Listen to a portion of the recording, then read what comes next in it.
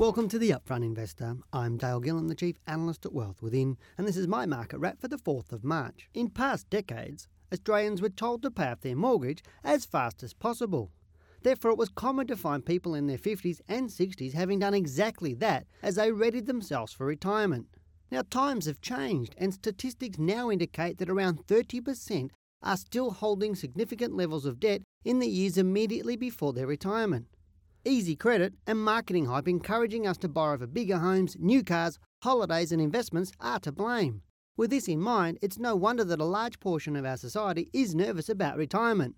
It is well known that these same Australians are close to retirement, and over the next few years will be faced with the conundrum of whether to continue working past retirement age or sell down assets like their house and retire. All indications are that at some point over the next 2 to 5 years, property assets will be sold down to clear debt for retirement, as many retirees will not be self-funding and the pension is insufficient to maintain the lifestyle that they're used to.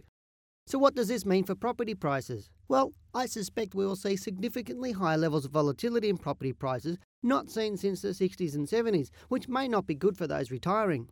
So what do we expect in the market?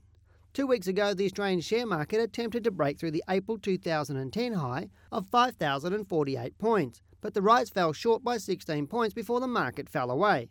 This recent fall led many short-term thinkers to propose that the market had topped and that the recent fall was just the start of a more significant decline. I expected such forecasts would attract some selling back into the market, particularly as emotions were already running high for political concerns both in Australia and abroad. However, we need to put things into perspective, as the market has only fallen by 3%, which is far from bearish. It is typical for the market to fall 1 to 4 weeks prior to rising again, and I believe this is what's occurring now. Therefore, I'm confident that the Australian share market will soon turn back up to resume its ascent through to late March or April, and to at least 5,200 points before it pulls back into the yearly low sometime in May or possibly June. I'm Dale Gillham, the Chief Analyst at Wealth Within, and that's my market wrap.